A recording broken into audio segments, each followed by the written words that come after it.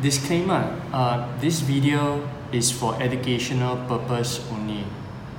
It is not an investment advice. Okay, we are fast approaching the date at which the US government can no longer pay its bills. A breach of the US debt ceiling can cause big disruptions to financial markets. Progress of talks to resolve the issue of debt ceiling to avert a default remains the most obvious concern affecting the stock market sentiment. For the past week, market held steady. Since the middle of April, yields on short-term duration treasury bills have increased by roughly 20%. This is an evidence of significant market stress. Elsewhere, credit default swaps, the cost of insuring US debt, has also risen substantially and is now at an all-time high, reflecting worries about a US default. What could investors do under this backdrop of uncertainty? Today is 20th May. Yes, 20th May. Even though today is 28 May, so we are 1 week behind. A day to conceive some market actions. He hopes to devise a trading plan using a 10-year treasury note futures with either a long or a short position and hold the position if possible for the next 30 days, overlapping 1st June. A date when a default may be imminent.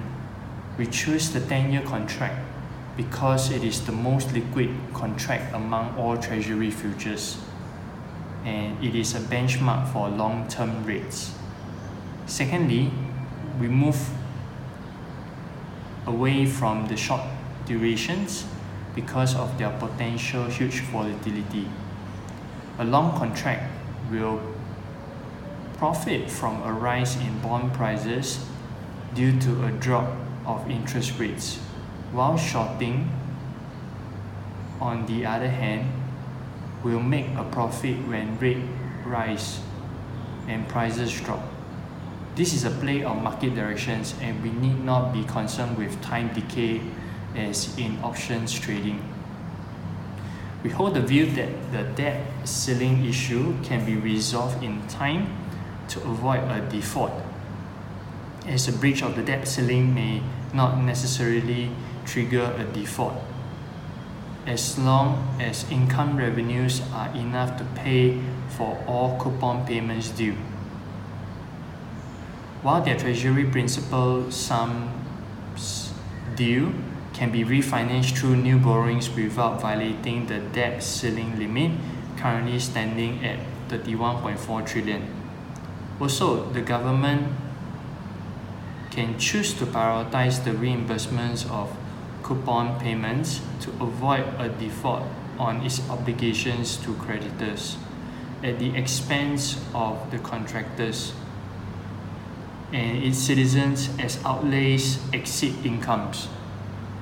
As our assessment is a bullish expectation of a rising treasury prices later, we proceed with a buy (long) of 10-year treasury note futures for one contract based on Friday closing level of 114.11 for the month of September. Contract traded at Chicago Mercantile Exchange.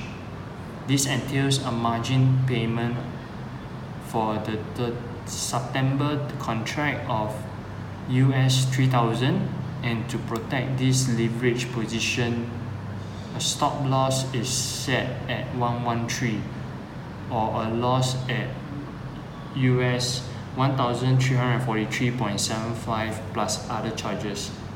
This position may benefit from a sudden flight to safe search. When this happens, taking short-term profit becomes a good trading choice. So here's the disclaimer again. This video is for education purpose. It is not an investment advice. Please be aware of all the risks associated with trading and seek advice from an independent financial advisor. Thank you for your thumbs up. Stay tuned. If this podcast has delivered some value to you, consider following my podcast profile. And if you have a friend who would like to learn more about investing, share this podcast with them. I look forward to meeting you in my next podcast.